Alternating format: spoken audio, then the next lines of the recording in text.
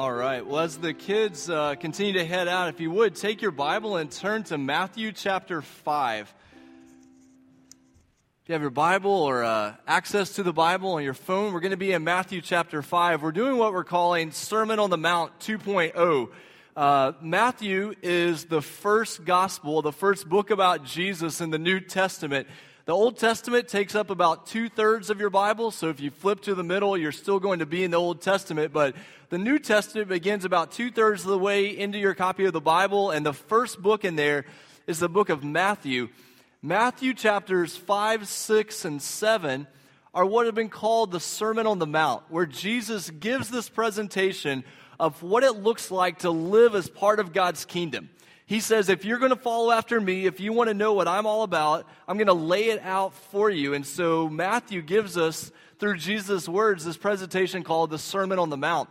We've gone through the Sermon on the Mount, kind of looking at it quickly, and I wanted to go back for a couple of weeks and look at a few more verses in depth that we kind of skimmed over the first time through. So this morning, we're going to be looking in Matthew chapter 5. We're going to start in verse 21. And then we'll read 21 down to 26, and then a little bit later in the sermon, we'll skip further down. What happens starting in verse 21 is there are 6 different sections that finish out chapter 5. We're going to look at 3 this morning. We'll look at the other 3 next week. So if you would, take your Bible and look at Matthew 5, verse 21, and let's begin reading there. It says, "You have heard that it was said to the people long ago, 'Do not murder, and anyone who murders will be subject to judgment. But I tell you that anyone who is angry with his brother will be subject to judgment. Again, anyone who says to his brother, Raca, is answerable to the Sanhedrin. But anyone who says, you fool, will be in danger of the fire of hell. Therefore, if you are offering your gift at the altar and there remember that your brother has something against you, leave your gift there in front of the altar. First, go and be reconciled to your brother. Then come and offer your gift. Settle matters quickly with your adversary who is taking you to court. Do it while you are still with him on the way, or he may hand you over to the judge, and the judge may hand you over to the officer, and you may be thrown into prison. I tell you the truth, you will not get out until you have paid the last penny." Father, we thank you for your word. We pray this morning that we would hear clearly what you are saying to us. These are difficult verses. These are verses that when we read them, we think of so many responses of why we don't want those to be true. But God, may we see your love. May we see your character. May we see clearly what you're saying to us through the Bible this morning. And we pray this in Jesus' name. Amen. If you look there in verse 22 of that passage, Jesus says something. He says, back in verse 21, you have heard that it was said. And then in verse 22, he says, but I tell you. What you're going to find throughout Matthew chapter 5 is there are 6 times that Jesus says, you have heard that it was said this, but I tell you this. Now, the first thing we have to deal with is what's Jesus doing here? Because it sounds like Jesus is almost talking back to his heavenly Father, that he's contradicting the Old Testament, because what you have in each of these instances is an Old Testament passage, something that came before the time that Jesus was on earth, and then Jesus comes along, he says, I know you've heard that, but let me tell you this. It's not like Mary had to go up to him and say, Jesus, stop talking back to your heavenly Father. That's not what is happening here. If you turn your note sheet or your bulletin over to the back, there are some sermon notes that you can look at if you want to jot things down as we go. But what we find out is Jesus is not contradicting the Old Testament. He is showing its fulfillment. Jesus is what he's doing is he is contradicting wrong interpretations of these passages that have come up over time. And so the people had heard these Old Testament texts. They had heard them as they were kids, but they weren't applying them in the right way. They weren't interpreting or making sense of them in the right way. And so Jesus has to come along and say, I know you've heard this, but let me tell you what this really means. He's getting beyond outward observance of the law, and he's getting into matters of the heart. And here's something that we always have to take to heart, and we have to make sure that we understand, is the most religious-looking people are often not the most godly. And the person that has to take that to heart first is the pastor. There are a lot of people that can look good at doing religious things, but they are not godly and righteous in their hearts. And what Jesus is doing time after time is he is battling against legalism. He is battling against this idea that said, yeah, I did what the Bible said, but in that person's heart, there was nothing to match what was happening on the outside. And together, we have to fight legalism with everything inside of us. We have to fight hypocrisy with everything inside of us because it is so easy. And I will be the first to say it is so easy to do the religious thing, to look religious, and yet it never be this inside-out transformation. It never be this thing that comes from our heart. And so what Jesus is doing in these passages is he is saying, I want to show you the Father's character. I want to show you what it looks like to live in his kingdom. And it's really summed up by this idea of love. Do we understand what it means for God to be love? And do we understand for what it means for us to be loving? And so we're going to look at 3 ways this morning that kingdom love shows up in our lives if we're following after Jesus. Number 1, because I couldn't think of a better title for it, I called it anger danger on your note sheet. You've heard of stranger danger. This is anger danger. In Matthew 25:21, Jesus said, you have heard that it was said to the people long ago, do not murder. And most of us raise our hands and say, you know what? I've had some close calls, but that hasn't been true of my life. But Jesus says, okay, that's good that you say you've done this, but I tell you, do not be angry. And then you know what happens? All the hands that were raised when we said, oh, I haven't murdered, all the hands quickly go down. Because we say, you know what? I may not have murdered anybody, but I have been terribly angry with people in my life. And Jesus, he gets to the root of the cause. And he says, before you ever worry about whether or not you've murdered someone, we need to look at our own hearts and say, but have we been angry? Have we been angry to the point that we wanted something bad to happen to that person? There are 2 different types of anger. There's murderous anger and there's righteous anger. There are times in Scripture where you see God being angry. Scripture says that God was angry.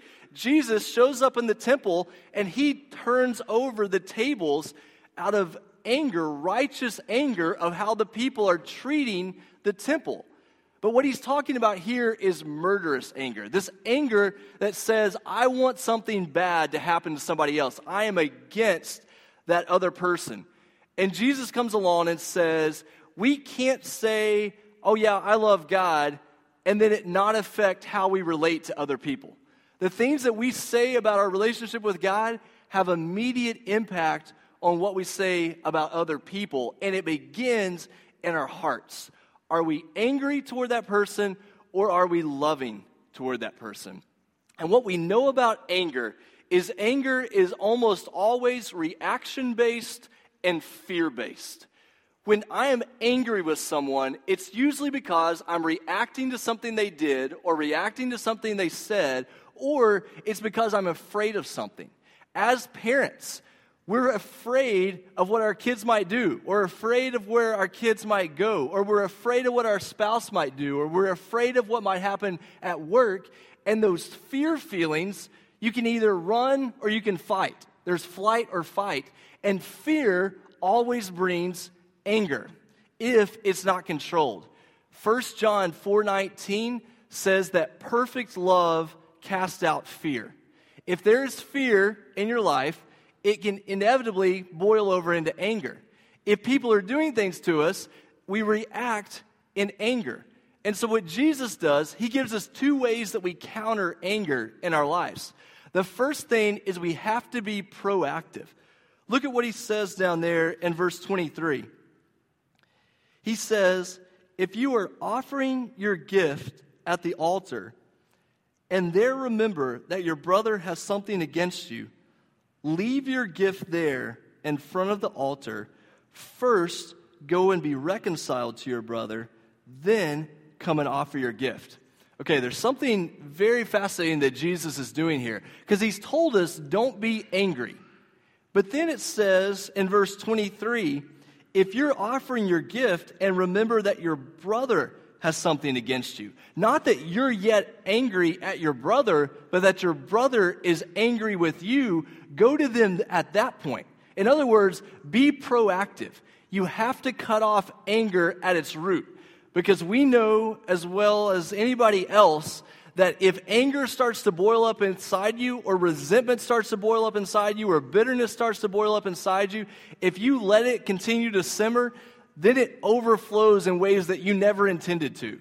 And words come out, and ideas come out, and it's because we weren't proactive. Jesus says, don't become angry, and the way you don't become angry is you deal with it up front. And the second thing Jesus says is you have to deal with it personally. Look down at verse 25. Settle matters quickly with your adversary who is taking you to court. Do it while you're still with him on the way, or he may hand you over to the judge, and the judge may hand you over to the officer, and then it says you may be thrown into prison. What Jesus is saying here is if you know someone is angry with you, don't wait until you get to court to address them. Be personal. Go to them and speak to them about the situation, because if you will go to them up front, if you will be proactive and you will be personal, you can cut off that anger before it ever turns into a court date and before it ever turns into murder. And so Jesus is calling us to a different way of loving. He's calling us to a different way of living. And this idea of being personal is extremely important, because look back up in verse 22 really quickly. I want to see something that Jesus is talking about. We're thinking about this idea of when we're angry with people, one of the ways we can deal with that is by being personal with them, meeting them.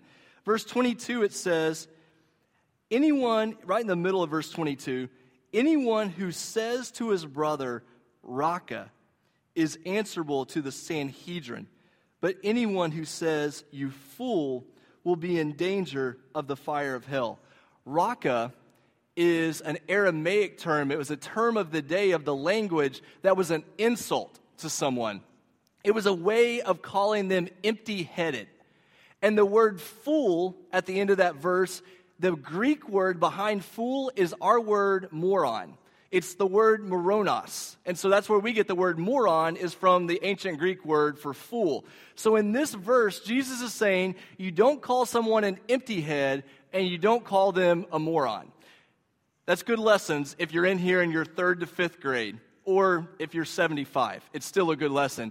Don't call someone an empty head and don't call someone a moron, because when we call people names, what we teach our kids is you're not calling them by their name. You're distancing them. When you call someone a name, you're saying, I don't want to deal with you as a person, so I'm going to push you away by giving you a name. One of the things that you get to deal with as a pastor is you get to watch people recover quickly when they say cuss words. I've heard some incredible made-up cuss words in my day as a pastor, because, someone will be talking and they'll just be talking in their normal way and they'll spout out a couple of words that we wouldn't say in church. And then they say, what do you do? What are you doing in Bay St. Louis? And then it's the moment you dream of. You say, I'm a pastor down at First Baptist, on Main Street across from the courthouse. And then just this feeling, you can see it wash over them of, oh my word, I just cussed in front of the pastor. And so then they have to start coming up with new words to replace the old words that they were using. Raka here is a cuss word. It's an insult. You're saying something about someone because you want something bad to happen to them, and you don't want to deal with them as a person. And so what Jesus is doing is he says, if you're going to be a part of my kingdom, if you're going to follow me, we are going to be about love, not anger. Because anger inevitably will turn into quarreling and fighting, and inevitably it turns into murder, whether it's literal murder or metaphorical murder. Number 2, go down in Matthew 5 to verse 38. We're going to skip the next 3 sections in this part of the Sermon on the Mount, and we'll come back to those next week. Next week is our day that we celebrate our graduates. So those of us or those of you who are graduating, whether it's from high school or college or a master's degree, we want to be able to celebrate God's work in your life. And so next week will be baccalaureate graduation day here at First Baptist. Look down in verse 38. Jesus says in Matthew 5:38, "You have heard that it was said, 'Eye for an eye and tooth for tooth.' But I tell you, do not resist an evil person. If anyone strikes you on the right cheek, turn to him the other also. And if anyone wants to sue you and take your tunic, let him have your cloak as well. If someone forces you to go 1 mile, go with him 2 miles.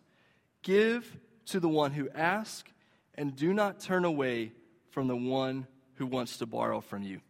That phrase in verse 38 where it says eye for eye and tooth for tooth, that was a legal idea in the ancient world, and in some way it still applies. It was a legal concept called lex talionis. It meant equal retribution.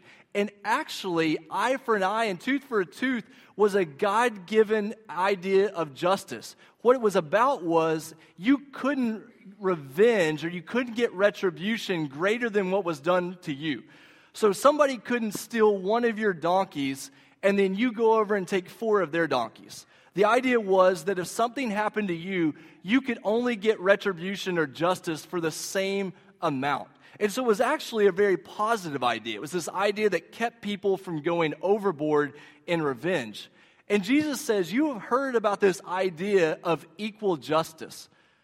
But I tell you, do not resist an evil person. And then he gives this image that's almost impossible to imagine. He says, if anyone strikes you on the right cheek, turn to them the other also. And if there's any more difficult verse in the Bible to obey, I don't know what it is. Because think of this imagery.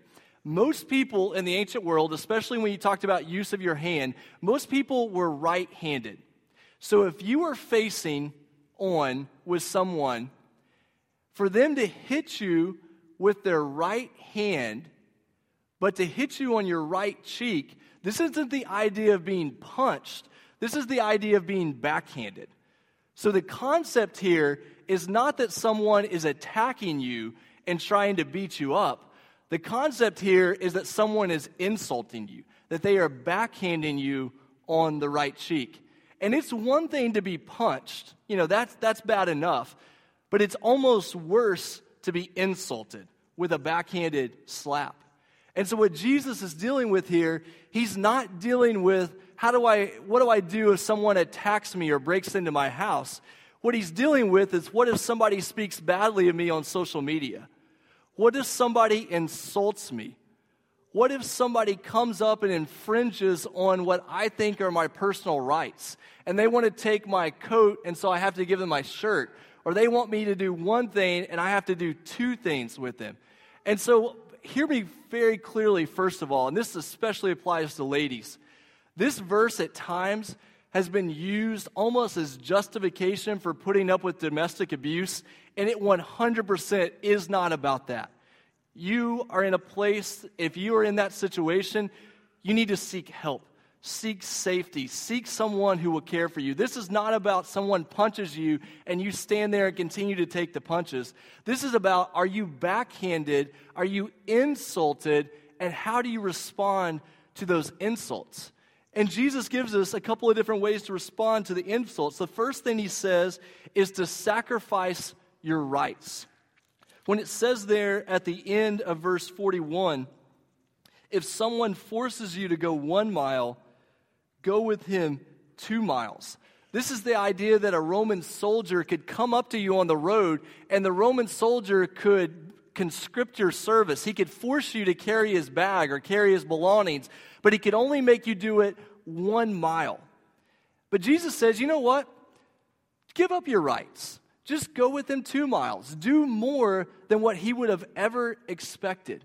So the government sends you a letter in the mail, and they say, you owe us $150. That'd be great if it was only that little, but they say, you owe us $150. And you say, $200. I'll just send them $200 because it's all from the Lord anyway. Do you realize how crazy that sounds to us? that the IRS would bill you for $150 and you would send them $200 because you say, you know what? It's all God's anyway. That's what someone would have heard in the ancient world when Jesus said, if you're told to go 1 mile, go within 2 miles. Jesus was calling his people to radical, life-transforming love. And everything inside of us, especially if you're a person who has a very strong sense of justice, if you've been in the military, if you're involved in law enforcement, everything inside of us says, don't let people run over you. And that's true. This verse is not a call to be passive. This verse is not a call to let people run over you. This verse is a call to respond in radical generosity before they can ever run over you. So it is not about weak cowardice, it's about radical confidence. And it's about radical confidence in God, that God has given us everything that we need, that he will always be for us, and so we don't have to go around every day worried if somebody's insulting us or worried if somebody is going to infringe on our rights, because our ultimate standing is with the Lord. It's with the Lord that we have every good thing that we need, and so we can respond in this overwhelming, radical confidence. People always say, well, what if somebody breaks into your house? Are you going to turn the other cheek then? No. You're going to defend your life, and you're going to defend the lives of your family, but you're going to do it in such a way that you aim for nonviolence, and you're going to do it in such a way that you're defending life, not just your rights. Because we say that we're not here to be run over, but we're here to respond to radical love. So what Jesus is calling you to is someone tries to break into your house. Once you control the situation, you offer them a peanut butter and jelly sandwich. Like you say, I'm going to meet this person with radical love that doesn't seem to make sense in the world that we live in. And the reason we're able to do this is because the Bible says over and over again, vengeance belongs to the Lord. It's not ours to avenge. It's not our job to get revenge. It's the Lord's job. And so if we trust him, we are able to display this sort of strange gratitude, strange generosity that doesn't seem to make sense in our world. And then if that was hard, we get to verse 43, the last point here. You have heard that it was said, love your neighbor and hate your enemy. But I tell you, love your enemies and pray for those who persecute you, that you may be sons of your Father in heaven. He causes his sun to rise on the evil and the good, and he sends rain on the righteous and the unrighteous. If you love those who love you, what reward will you get? Are not even the tax collectors doing that? And if you greet only your own brothers, what are you doing more than others? Do not even pagans do that? Be perfect, therefore, as your heavenly Father is perfect. This idea of enemy love is so scandalizing in our world that it is probably one of those things that will drive more people away from Jesus, more people away from Christianity than almost anything else. Remember in the New Testament, when a lot of people would start to follow Jesus, he would say something very controversial, and a lot of people would walk away. And you know it had to bother his disciples. Jesus, we were just getting popular. We just had a bunch of people come into our church, and you had to say, love your enemies. And now watch everybody leave us. Jesus was always saying things like this to say, this is what it looks like to be a part of God's kingdom. This is what it looks like to follow me. And let's just be honest. It's hard for us to love a God who also loves our enemy. And it's hard to follow a Savior who died for those that we want to see die. And it's hard to follow and worship a God who sends rain on those that we want to see receive harm.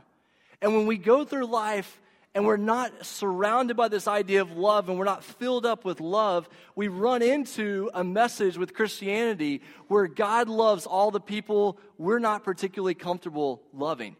So when Jesus comes along and says, love your enemies, who is he talking about here?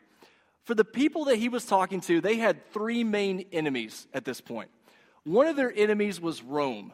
Rome was the world power at that time. Rome controlled the government. Rome controlled the economy. Rome was the world power.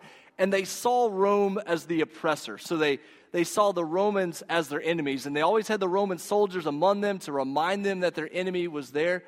They also saw pagans, those who were not religious like they were. People who didn't go to church regularly, who didn't have good morals. They saw them as the enemies. And then they also saw other religious groups, other Jewish groups as their enemies, which sounds similar to us today. The government sometimes seems to be our enemy. Those who aren't a part of the church sometimes seem to be our enemy. Those who go to different churches or different denominations sometimes seem to be our enemy. And Jesus comes back and he says, your job is to turn your enemies into your neighbors. And that's our call this morning. If we are following Jesus, and if we're going to be part of his kingdom, Jesus says you are called to turn your enemies into your neighbors. How do you do that? You talk to them, you spend time with them, you do good to them, you eat with them, you go out of your way to say, I'm going to turn my enemy into my neighbor. There's 3 phrases that I put on your notes. I just want to introduce them this week, and then we're going to come back to them next week. How does the kingdom show up on this point? We are with them, we are for them, and we are leading them toward God. So how do you turn your enemy into your neighbor? You spend time with them, you work for the good of them, and you lead them toward God. So let me ask us right now, who are your enemies? Who are those people that you want to keep at arm's distance? Let me offer you some options, and some of them may be frustrating to you, or some of them may make a lot of sense. People of a different racial group or ethnic group. You say, I don't hate them. Yeah, but do you spend time with them? Do you work for their good, or do you keep them at arm's length? People who maybe have a different sexual orientation, homosexuals, those are the people out there. I don't hate them, but I'm not going to spend any time with them. Democrats. Sorry if you're a Democrat, I'm just coming up with illustrations here. Democrats, I don't want anything to do with them. They're staying way out there at arm's distance. I don't hate them, but I don't really love them either. Teenagers toward senior adults toward teenagers. I don't hate the teenagers, but do you spend time with them? Do you work for their good? Do you go out of the way to see them moving toward God? Jesus says that our job as his followers is to turn our enemies into our neighbors. What can you do this week to be with people, to work for their good, and to lead them toward God? And you might say, why is this such a big deal for Jesus? Why is he pushing on this idea so hard? Here's the reason, and this is our closing point. The reason this is such a big deal for Jesus, to turn enemies into neighbors and to show love to those it's so easy to hate, is because all of us in our sin are God's enemies. Romans chapter 5, verse 10. Listen to this verse. If, while we were enemies, we were reconciled to God by the death of his Son, much more now that we are reconciled, shall we be saved by his life. Every single person in this room, at one point, is an enemy of God. We are separated from God. We are rebellious against God. We are God's enemies. And you know what God did for his enemies? He sent his Son to die for them so that he could be reconciled to them, so that his enemies would become his neighbors, so that his enemies would become his children. And if that is how our Father treats us, that he would do whatever it takes to turn his enemies into his neighbors, we are called to do the same thing. And this is one of the things that sets Christianity apart from other religions in our day. Some religions in our day, if the God or the person in that religion is insulted, you respond with anger, you respond with retaliation, you do whatever it takes to get even. In Christianity, when the God is insulted and the God is ridiculed, the God sends his son to die for those people so that they can be made right with him. So as his followers, when we live in a world that says if somebody slams you on Facebook, you go right back at them. Or if somebody insults you and infringes on your rights, you don't let them do that. You make sure you get even. We have a Savior who died for us. And so we die to our rights in order to be able to show that love to those who are around us.